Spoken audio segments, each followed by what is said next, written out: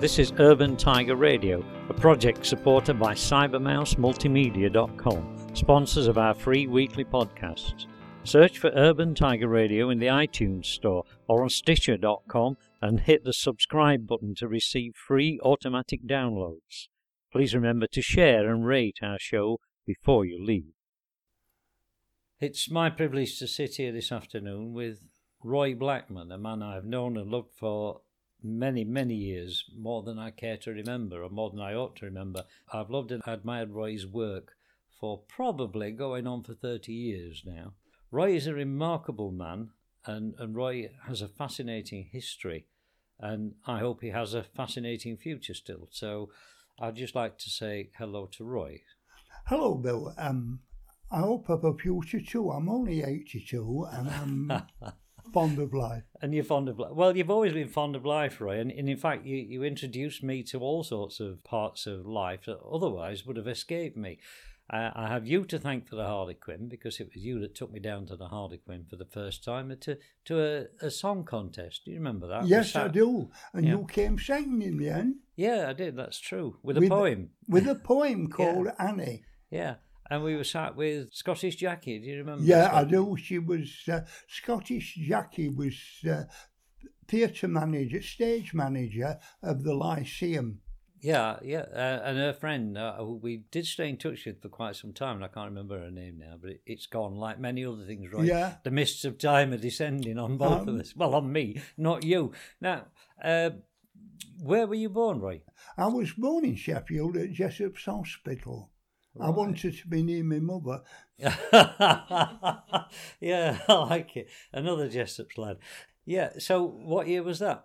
1935. The year Sheffield Wednesday won the cup. They haven't won it since. No, they don't look likely to either, do no, they do not.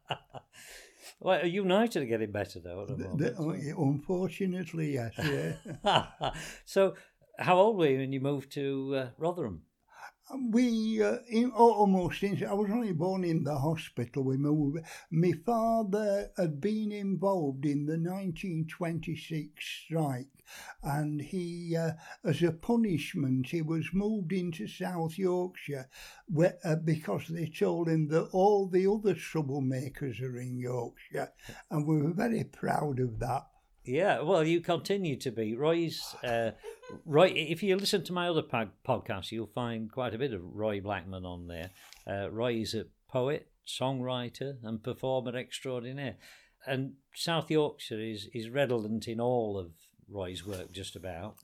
And so, where did you move to? You were in Rotherham? Yes, we lived at 19 Hatherley Road until I was in my 20s. And then when I got married, I moved to Parkgate and then to Kimberworth.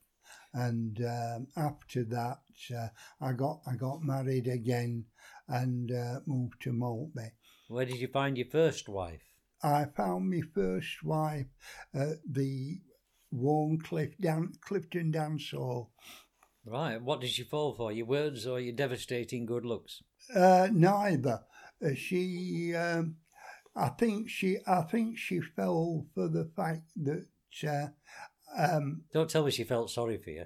Yeah, I think I think it was that as well. Her daughter Beverly comes to see her and gets on very well with Maureen. Right. Okay. Don't she? Yeah. You hadn't got your stray dog expression on that night then. No. Somebody took you in. Yeah. Right, okay. So where did you live when you first got married? We lived at Parkgate when I first got married. Right. And then moved to West Hill, Kimberworth. Yeah, by the Iron and Steel Works in That's Parkgate. right. Yeah. Oh God, did you keep your curtains clean there? Yeah, well, my father moved to Midland Road. He had a shop in Midland Road, Rotherham, and it was amidst all the steelworks where young children stood in awe and watched men hurl steel in the Midland Forge. I've done that myself, Roy. Oh, yeah. Yeah, down by Steel Pigeon Tozers, when Yeah, they bring all the ingots out. That's I've right. been in there when they're drawing wire, That's frightening. when It they do is. Yeah, It is, isn't it? absolutely frightening. Those blokes are so skilled, it's untrue.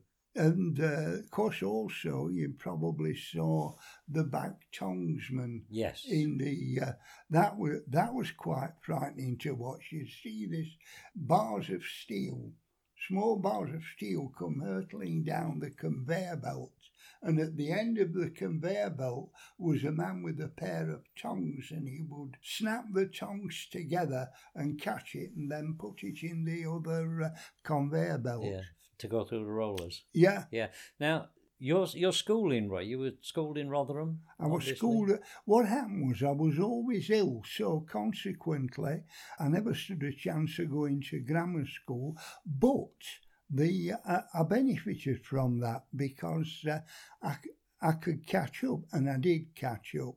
By the time I was 13, I'd read Les Miserables, and by the time I was 14, I'd read practically everything that Shakespeare had. Certainly read all his plays, and most of his sonnets as well. So I knew what a sonnet was, and I also at the age of 13 and 14. But as a lad, it might have been frowned out if it was too well known, so I continued with football, playing football. I wasn't very good, but I enjoyed playing football, and I broke my fingers as a goalkeeper. I did stop the ball sometimes, and I broke them. And you got broken fingers to prove it. Yeah. So from school, I mean, I've always known you as a remarkably intelligent man. I mean, when you caught up at school, that must have been quite easy for you to do, really. Yeah. I would have thought. Yeah. Your memory is phenomenal, isn't it? Well, the memory, of course. Later, I'd always listened to Leslie Welsh, the memory man, on the wireless, possibly a bit before your time. And Leslie Welsh would know who won the derby in 1910. He would know who won the FA Cup. And I remember picking up at the age of 10 when he made a mistake. And he said Bury had beaten Sheffield United, and they hadn't. They'd in the 1903 Cup final, Bury beat Derby County 6-0, which is still the record score in a cup final. So you beat Leslie Welsh at his own game? When I was 10. Yeah, when you were 10? Yeah. Yeah, you're incredible. So when you left school, what was your career trajectory then? No, again, I was always ill. And so consequently, I didn't do very well. I sort of moved from job to job. But in the end, I went to work at Robert Jenkins, and then I was an industrial painter. And I stopped there. I went there when I was 20, and I was about 34, 35 when I moved out, and I was a shop steward, and I was involved in industrial relations, and I like to think I was quite good at it. Right. Was that in the steelworks then? Yeah, in an engineering works. In engineering works? Yeah. Yeah. Right, okay. What was the nature of your illness, if you don't mind me asking? The one that kept you out of school and work? Yeah, I was always made up with colds. But I also, I started at school.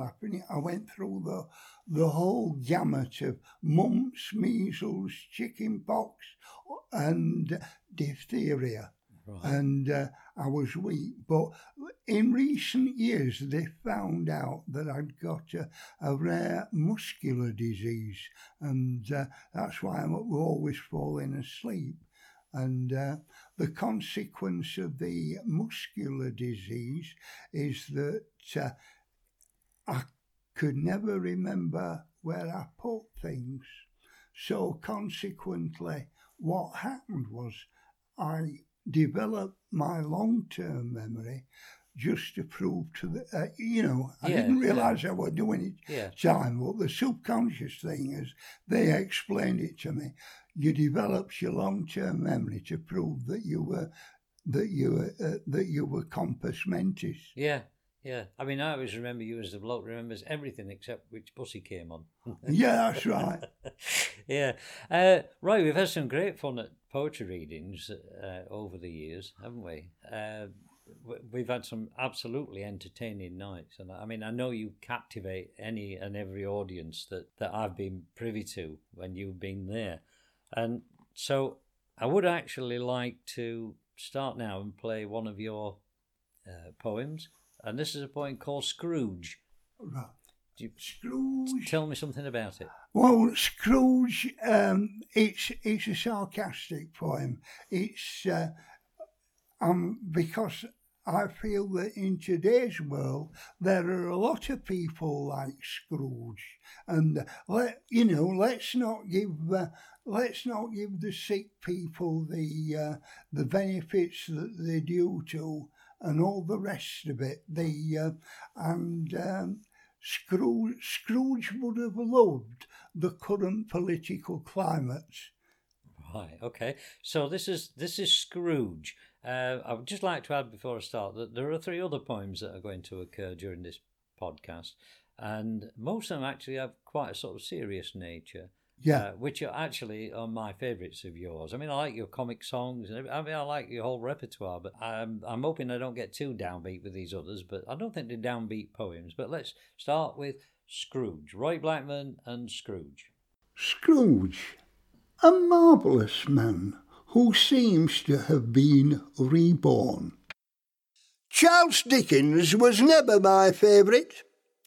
Be assured my resentment is huge. My favourite hero was turned into a zero. You'd not find a good word about Scrooge. Now, Scrooge was a wonderful person, and that's an established fact. He'd have kept all our workhouses open. We'd have low prices, low wages, no tax. It was all the fault of the riffraff.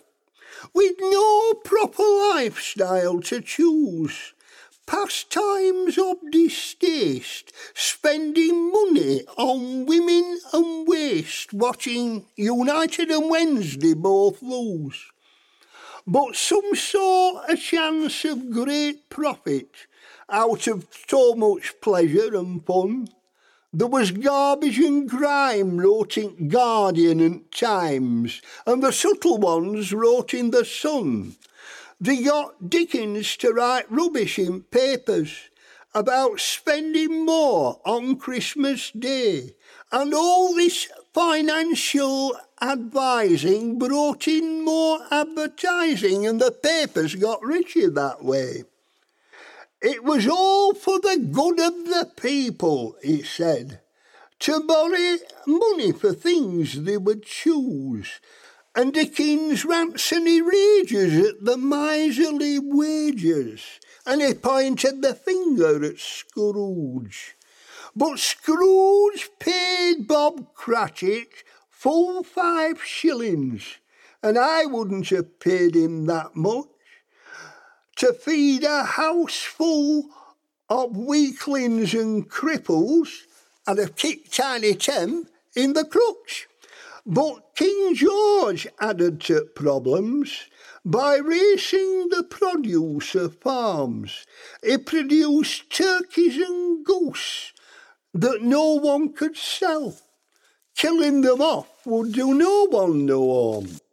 Let's forget the meaning of Christmas. Let Watneys sell you some fun. Such garbage and grime was wrote in Guardian and Times, and the subtle ones wrote in the Sun. So they made our poor Scrooge an example of how one should not live. And this poor chappie was referred to as happy from the moment he started to give. So everyone started borrowing money to save money on boozers and goose. Everyone gave thanks to our friends in the banks. No one thought a good word about Scrooge. So he gave the Cratchits a goose for the Christmas. that he'd not even shot with a gun. And the garbage and grime still wrote in Guardian and Times, and the subtle ones still wrote in The Sun. Charles Dickens became a champion of the people, and our future economy set, and our leaders and rakers are all now risk takers, and the rest are all plunged into death. Spend, spend, spend, our new maxim. No one thought of the harm that was done, and the villainous Dickens just was murdering chickens when he got a good job in The Sun. Right, thank you for Scrooge, Roy. And as you said, he's probably alive and well in the halls of Westminster today. And what I want to ask you now is, when did you begin to write? 90. About 1990. About 90? As recent as that? Well, I started writing poems started writing short stories about 1984, and the very first one I wrote was broadcast on Radio Sheffield, The Ultimate Gem. And I thought it was easy writing short stories. I was to find out that it wasn't as easy as I thought it was, and I never got another one broadcast or published, although I did have a booklet published by the Arts Council in 1990, and that's when it sort of lifted off. Okay, well, we'll come back to that one. One of the things that I want to ask you is, I do recall that you put this phenomenal memory of yours to good use back in the 60s, was it? Yeah, it was 70s. 70s. Yeah, I've practised all through my school days. So we're talking 40s, 50s and 60s. I didn't just know the players and the teams of every cup final from 1872. I could remember how many bulbs were in the floodlights. I mentioned it on television. Yeah, because once you've gone through that, the first one of the questions was, we've got a 1-goal cup final. That we've got 3 of them, and we want you to the team that won. And the first one was 1922, and I said, yes, it was Huddersfield v Preston. The team was Much, Wood, Wadsworth, Slade, Wilson, Watson, Richardson, Mann, Islip, Stevenson and W.H. Smith, who scored the first ever goal to be scored from a corner kick in a league match. Right. Yeah. So just let's recap a little before we get to the questions that you were asked. You appeared on television, didn't you? Yeah. Can you tell me how you actually got into that? We've workmates wrote up about me. Because as a lad, locally, you're going in Ferren Park playing football, and half the night people, I've got one for you. Some of them were trick questions. They say, like, who was the first Yorkshire captain to go to Australia? And I said, well, it must have been Edison. He said, no, it was Captain Cook. Yeah, that's true. Yeah, not bad. So one of your workmates wrote up to Sky's the Limit, That's right. With Hughie Green? Yes. And what happened then? How did you hear it? I got a letter telling me to go for an audition, and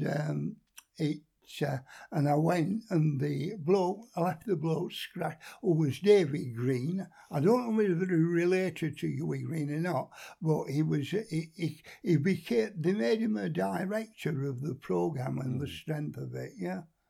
Right. And so you passed the audition? Oh, very much so. Yeah. And as I said, they brought me onto the programme, and I went all over the country after that, giving auditions. These things, however, only last for a few years. Yeah. So there came a time when I wasn't getting any work. That would be about 5-6 years after, and I went into the steelworks, and the only job I could get was cleaning the floor.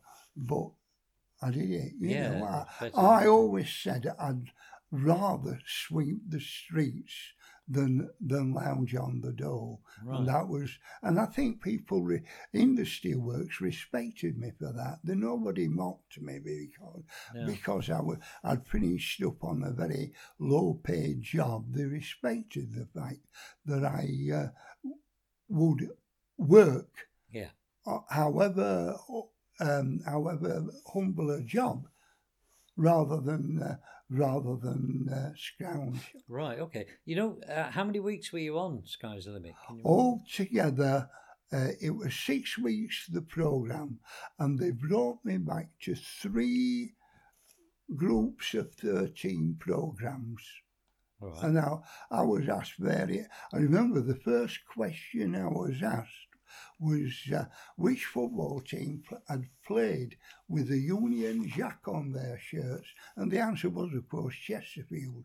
And that you say, of course. I mean, that's an answer I've never heard, or even the question. Yeah, but people who live locally would have heard of it. Certainly, people. I would have imagined that everybody in Chesterfield would have heard of that. Yeah, but, I suppose so. But who's heard of Chesterfield? Yeah, that's another thing. But it's not in South Yorkshire, right? It's not in God's own county, is it? So it's not in God's over the border. County. That time, the team that was in God's own county was, of course, Leeds United, and they had their period of excellence under Don Revie.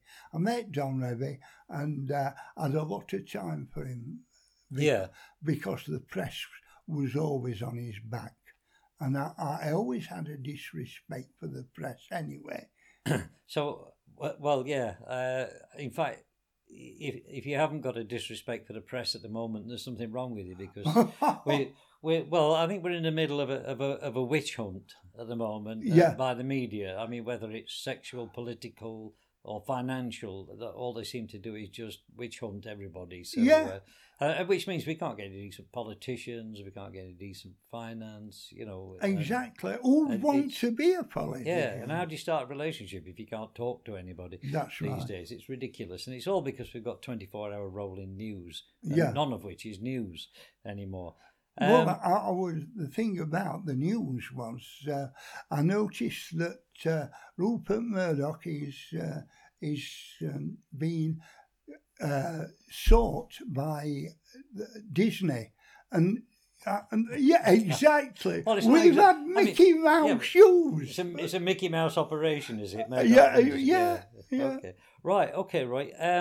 While we're talking, but mentioned Yorkshire, there's a poem of yours that I absolutely love, being an old motorcyclist, that and that's me that's old, not the bike. Oh, the bike's not quite as old as me, but nearly.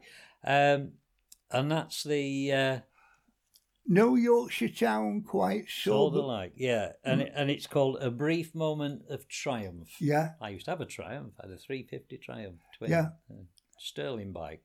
It lasted a day and a half before somebody knocked me off it. It's true. I hit head on Walkley Lane, just going home peacefully. Somebody slid round the corner, blind drunk, bump, gone. Anyway, that was the end of my triumph. It was a very brief moment of triumph, but now you're going to bring me your brief moment of triumph, which is also a sort of tour de force around Yorkshire. Yes, as well as all the old British marks. So, and the place names. Yeah. Okay, so thank you, Roy. Here is A Brief Moment of Triumph.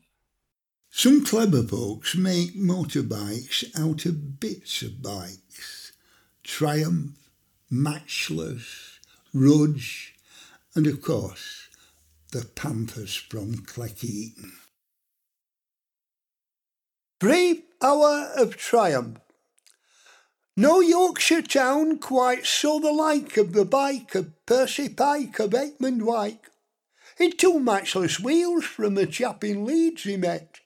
He swiped tyres off a 1930s Velocette.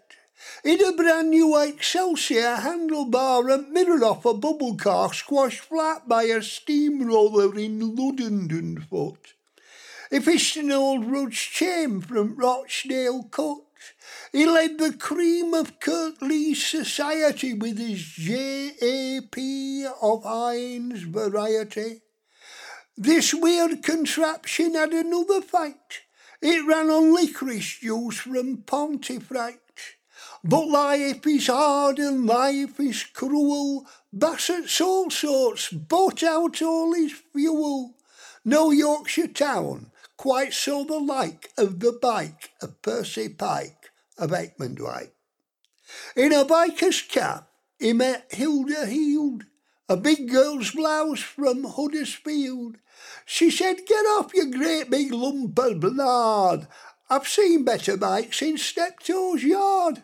"What do you mean it's quite a goer? There were quicker transport used by Noah. And 49th you've tried to pull. Get a life and go to Hull, or go to Goole and don't pass go, or Watford Gap. Commit kamikaze on your Jap. 'Twould make every silly soul in Slough smile at 60 hours to the mile. And pillion's not big enough to hold a gnat. I'd have a BSA if I rode on that. No Yorkshire town quite saw the like of the bike of Percy Pike of Aikmondwike. He said, "I'll go to Wales or Abersock, or Llanfair Pwllgwyn go got. He flew like Batley out of hell, and took a corner and took it well. But at Ellen this sight that filled with dread, the traffic lights that week were red. The Norton brakes did as they were bidden, the bike stopped dead, but Percy didn't. He flew straight through air with a mighty scream. He did aerial twists like Torvill and Dean. He come down white and he come down bolder, with a mighty splash in the river Calder. He broke every spoke in his bike, but he still wasn't beaten, 'cause he got some panthers from Cleckheaton. No Yorkshire town quite saw the like of the bike of Percy Pike of Aikmondwike." Right, Roy, thank you very much for a brief moment of triumph, however brief that was. I think I once bought that bike off someone and and spent an arm and a leg trying to keep it going. In fact, I might still have got it. But anyway, just to get back to your writing, right, you said you began to write your first short story was 1984, and you began to write in earnest in the 1990s. Now, I happen to have heard that at some point you got a bursary to a very famous university. No, not a Ruskin College, Oxford. Well, it's, I mean, yeah, I did. Right. And I just got a year there, and yes, I've seen them on University Challenge, Roy. So yeah, exactly. Yeah.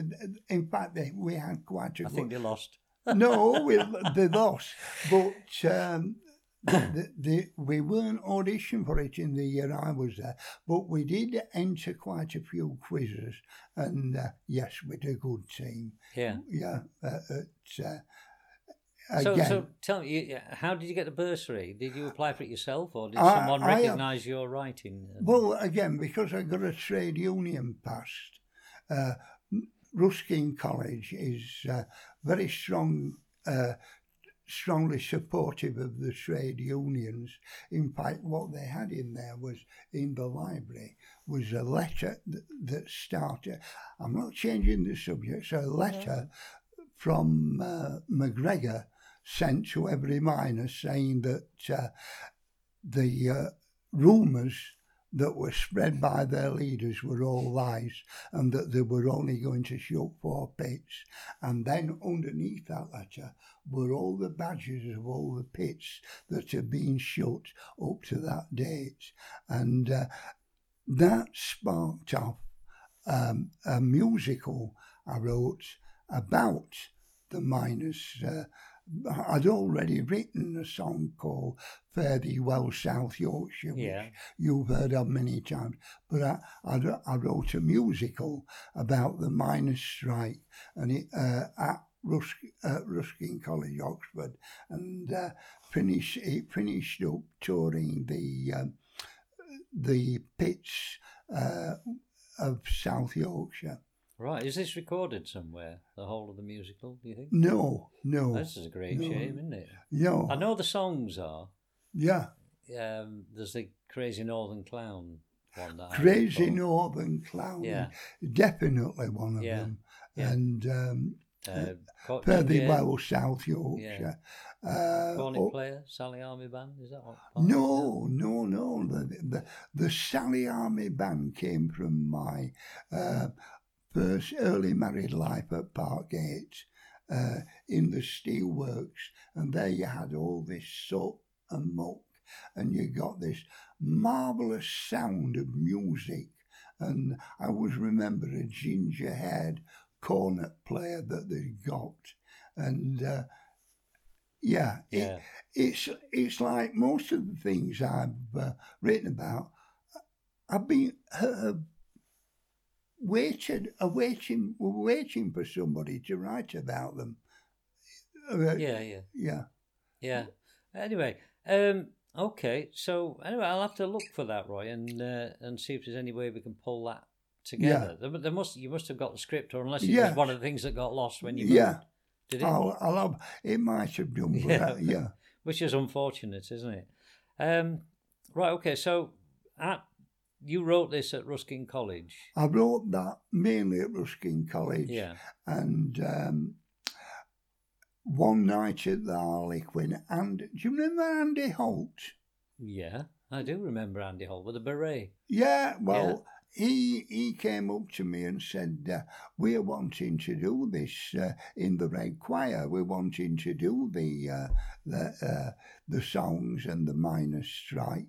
So if you could write in the dialogue, it would be absolutely brilliant. And you got bits of things in that were like the letter that MacGregor wrote to the miners, assuring them that it was all falsehood, that they were going to shoot all the people. Well, you know why MacGregor was there, because if you can't tell a lie yourself, you buy someone in to do it. That's for right. You. Exactly. I mean, it was a terrible time of life, wasn't it? Do you think that it furthered your writing at all at Ruskin College? Do you think it gave you a confidence and an acceptance? It gave me confidence and acceptance, yes, definitely. Yeah. Did it make you feel more comfortable about what you were doing? Yeah, very much so. I had to smile though, because the first night I went to the Catweasel Club, which is Oxford's equivalent of the Footlights Club at Cambridge, and I did Fare Thee Well South Yorkshire, and I did one of the comic songs, and I was amazed at the reception I got down south for what was a northern work. Yeah. And they had to, and there was somebody saying, well, they're all like him up north. Well, they're not, are they? No, they're not. No, they're not all like me and thee, Roy. Now, one of the people I remember you being with most is Doreen. That's right. Doreen is on the end of your CD, lovely the lady. Venus Flytrap. Yeah. Lovely lady. We once saw the wind pick her up on. She was so frail, wasn't she? The wind picked her up on Broom Hill. Oh, and blew her down the street. Yeah. But she was a lovely lady, and as we spoke about before we started doing this, she used to come with me to the Point at Doncaster. She was very funny. Yeah, hilarious, but deadpan. Yeah, I mean, you didn't expect it, did you? It was I was just saying much the same to it just sort of came out of nowhere, and you got this knife between your ribs, in a way. But it was in a way that made you laugh. Yeah, and it was good. I mean, the thing I remember about as much as anything was we always used to go to Doncaster in my car, and no one else was allowed in that front passenger seat apart from Doreen, and that was it. Yeah, she was great, and I thoroughly enjoyed her company. And I know you did, and I know you were Absolutely. The thing that heartbroken when really she made me passed on. cry was at her funeral, a sister came and with her family, and they said to me, if it hadn't have been for you, she'd have died several years before. And I agree with that entirely. Yeah. And it was a wonderful thing Yeah. to say. Well, it worked both ways, Roy, because we saw you quite often, and we realised that you were keeping Doreen motivated. Yeah. Right? And she was sort of keeping you on the straight and narrow. That's right. And batting off all the other women that throw themselves. No. No, it was a very much a two-way relationship. That one. It was. And it worked tremendously well. Right. And I hope you have the same with Maureen. Yeah, The lovely absolutely. Maureen. Absolutely. And I mean, I can see in Maureen's face what she feels about you. But you're just as readable as ever. So later on in your life with your writing, I get the feeling that you maybe become a little bit committed to world events, things like climate change or whatever. Absolutely. And I know you get out and about quite a lot. Yeah. And you've a poem coming up called On Woodhead Road. So would you like to tell me something about On Woodhead Road? Woodhead Road is written in the face of the opposition to the theories of climate change. I believe that the main political aim of us is to make sure we've got a planet within the next 100 years or so. And that's why I wrote this poem on Woodhead Road. Would you like to tell us where Woodhead Road is? Because a lot of our listeners, Roy, quite unusually, and I can't quite get my head around this one, are in California. And so unless they Google, put it in Google Earth, Woodhead Road, Sheffield, they're not going to find it. So what road is Woodhead Road? Woodhead Road is Ecclesfield area that runs towards Manchester.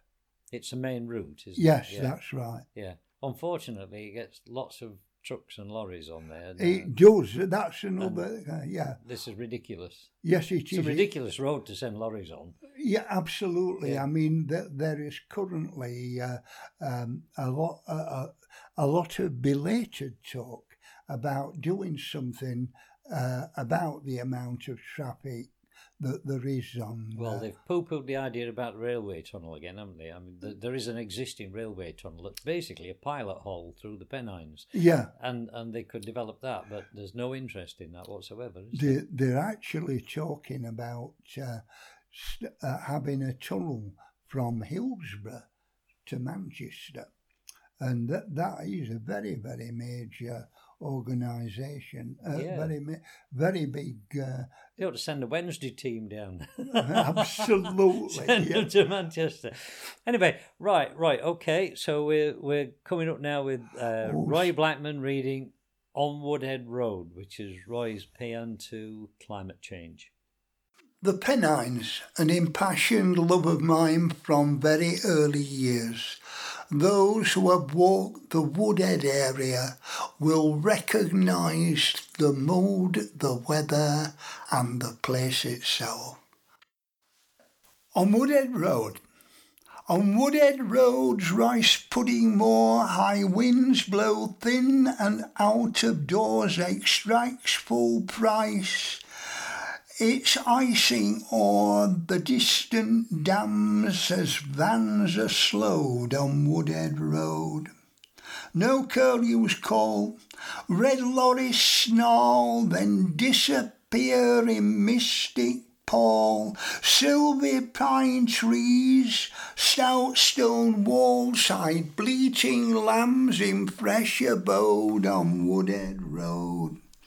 Long snows ago, slow mule trains stuck on Wild Boar Clough and Salters Brook, washed down by floods through mud and muck, caravans crawled as paths erode on Woodhead Road.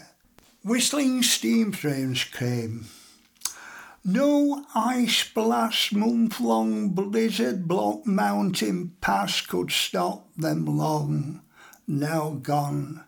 Back past flat Bleaklow Hill, black clouds reload on Woodhead Road. I'm frozen wet. I wonder why this dripping sandwich makes me cry. In 2 days' time 'twill be July. Mass gritter sand, huge scania loads on Woodhead Road. Well, thank you for that, Roy. And let's hope the diarist predictions are not true. I think actually in 100 years we'll still have a planet. There might be none of us left, but there'll still be a planet.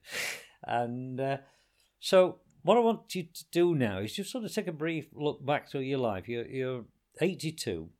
You've seen many, many changes. Absolutely. And, far more than I have. You were born pre-war, and I'm a boomer. But I'm not that far behind you, but I'm in almost the first wave of the boomers. So are there many things that you've seen that you... I mean, I know that progress always brings change, but change doesn't always bring progress. And I'm getting tired of saying that. But how many things have you seen that you feel are a retrograde step in social life? Many things are positive. Let me say that at the outset. Yeah. But the problem with the change, because our capitalist society is it's science invention motive. Yeah, it's created by scientific invention.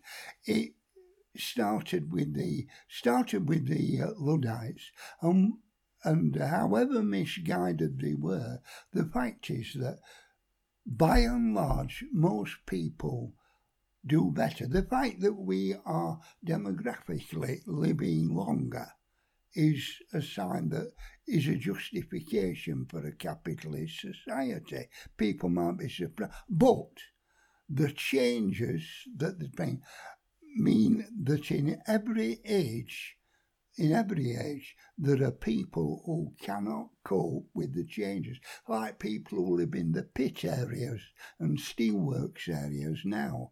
They find life very, very difficult because if they do get a job, they are low-paid jobs. Yeah, I mean, one of the people whose music I've used, Paul Middleton, and his Angst band, one of his lines is poverty. Coming to a Tesco's near you soon. Because he's talking about the pit villages and whatever. They've never really transitioned, have they? I mean, we used to go out to Thurnscoe and we used to call it Beirut. Yeah. Because as soon as anybody moved out of a house, the kids torched it.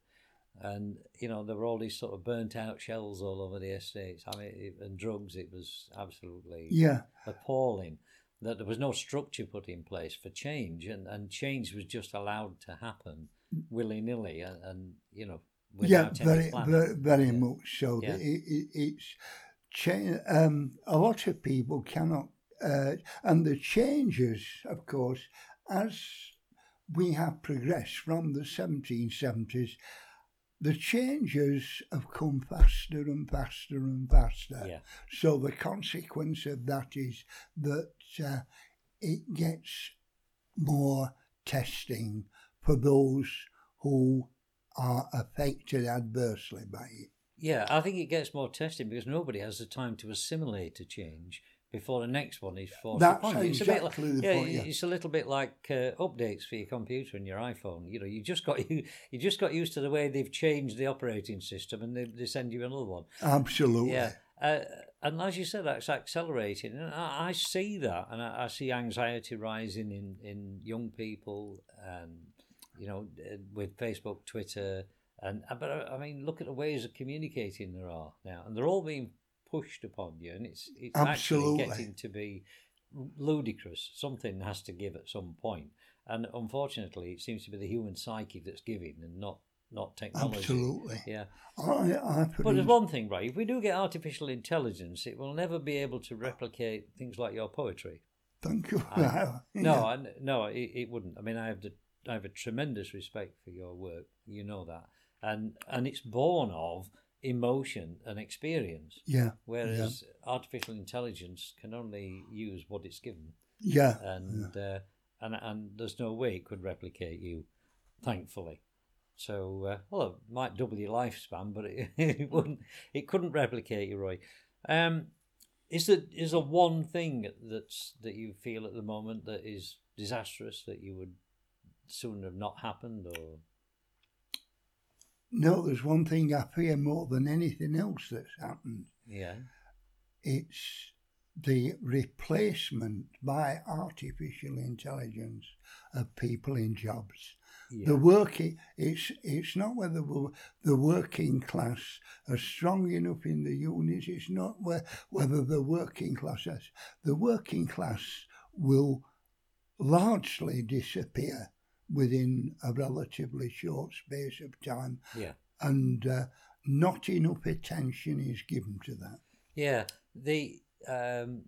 You were saying about when you went back and took a job sweeping the floor in the steelworks. That job doesn't exist anymore. No, that's right. And, I've employed people myself in the past as labourers or, people who tidy up and do. They don't exist. There were always jobs for them, but now it's just gone. Gone. It has gone. And gone forever, which actually is really a cue for your old Trains poem. Oh, yes, absolutely. So, yeah, absolutely. So I'll tell you what, Roy, well, dig that one off the CD and we'll play that right now. Gone in a moment. Slight correction on that one. This is Bygone Trains from Roy Blackman. Not Old Trains, Bygone Trains. So there you have it. The slow train to Barnsley is ready to leave, would you believe? Jerks grudgingly forward, convulses and heaves, leaving Rotherham at 10:15, late once again, black smoke and coal fumes and steel all combine to ruin the washing on many a line, stopping at Rawmarsh and Swinton and Wath, changing at Cudworth and cursing in wrath, carrying miner and farmer and husband and spouse. This was the slow train to Barnsley Courthouse. Steelworks yellow loco, toiling up the drag-out rocky mountains it's created with red rivers of its slag, which come tippling down the hillside like a giant has been bled, and the hooter shrieks a warning, and the sky turns deepest red.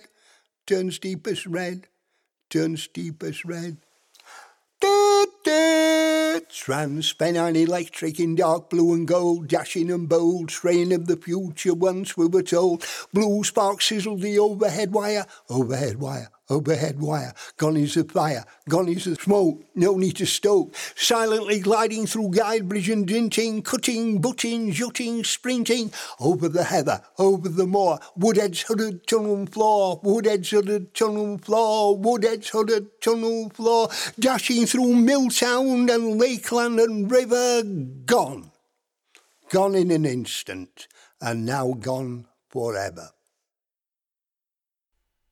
We have talked at length now about the changes that you've seen over the years, because you've been around amongst us a long time, and I appreciate that and appreciate your honesty, of your political honesty, your emotional honesty, and I absolutely love your work, Roy, and I can't fault it anywhere. And what I want to do is actually I want to play a poem of yours called No Ode to a Skylark, because No Ode to a Skylark is to me it's almost a song of triumph of a way of life, and a way of life that no longer really exists except in the memories of people like yourself and myself. And to be honest, it won't be too much longer before these have gone, and your poem No Ode to a Skylark actually brings all that right to the surface, and I thoroughly enjoy it. So what I would like to do now is thank you very, very much for allowing me to come up and enjoy the privilege of talking to you for an hour, and to put some of your work out on the podcast. So thank you. No, you're more than welcome, Roy. Absolutely more than welcome. This is something I've been going to do for the last 6 months, but you know what life's like. You don't need me to tell you. You know what it's like. In fact, getting hold of you is not straightforward, is it? I was given about a 2 hour. I was given a 2 hour slot one day, and that was it. Because otherwise, you were busy, and I think that says a lot about you. Actually, the fact that you're still busy. So, I'd like to thank you again, and I will play you out with your poem, No Ode to a Skylark. And the thing is, of course, skylarks too have gone. This is a song called No Ode to a Skylark, and it's a poem, sorry, No Ode to a Skylark, and it's extracts from Living Round Here. This is an extract from the poem. I'm not doing the whole poem, it's too long, but we'll do. No ode to a skylark, and with the sounds of the town all around, there was no ode to a skylark trill quilled on this poet's giant pen. Never knew one, neither now nor then. Some said, some sang in Shaftesbury Square. Never there. No dulcet ditty delighted demonstrate, no harbinger ever heralded evening's end in Hatherley Road. No ode to a skylark. But I will bring you symphonies of sounding sirens of many factories. Stainless steel, snake-like, sliding, gliding, red-hot, throbbing, bobbing, ever longer, ever slimmer down the rolls conveyor, the incessant hum of the power station, droning, groaning, monotoning, the orgasmic roar at a score of a soccer crowd, hissing pistons, incited, invited, induced, inducted by industrial engines. The whir of the sewage cart, noisily cleansing nauseous stray. I'll do that again. The whir of the sewage cart, noisily cleansing nauseous sways, but with the sounds of the town all round. No ode to a skylark. Dong!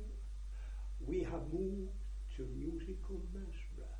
The daily dirt in your eye, and dong the gong of Robert Jenkins' hammers busily banging Bowser boiler ends. Dong the deafening dong of doom. Dong the dreary, eerie, ear-splitting announcement of the apocalypse. Dong, dong, dong, all day long. Thump, thump, thump, ba-choom, the steam hammers of Masborough Ford's reply. Thump, thump, thump, ba-choom, rocking, shocking every house in Midland Road to its foundations. Thump, thump, thump, ba-choom. Taste in your hair, taste dust on your hair, taste in your tongue.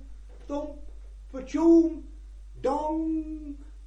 Through the grime-laid pavement's open door, clean-washed children stared in awe as men hurl hot red steel in deepest gloom, and hammers fall for choom, thump, thump, thump, for choom. Skylarks, they might find one coughing and wheezing somewhere instead of singing. No to a skylark.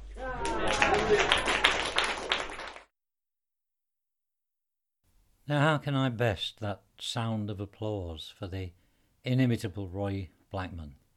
I don't think I can. In fact, I'm not even sure I'm going to try.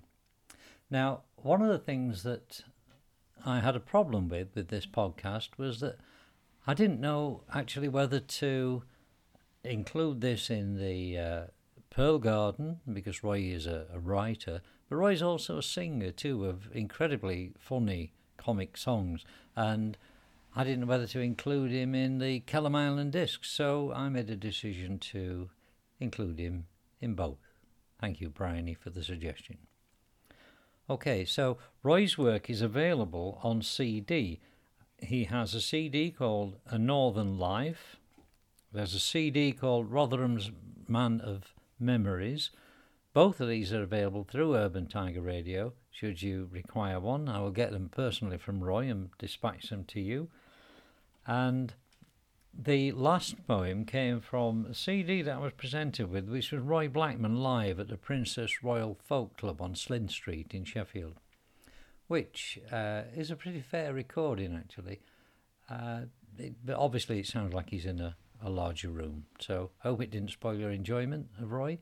So all that needs to be said now is goodbye, and thanks for listening again to Urban Tiger Radio. Don't forget to give us a little like on that little heart button, if you would please, because it just gives us an incentive to keep going. Doesn't cost you anything, and doesn't bring me any money either. So enjoy, and I will catch you next time.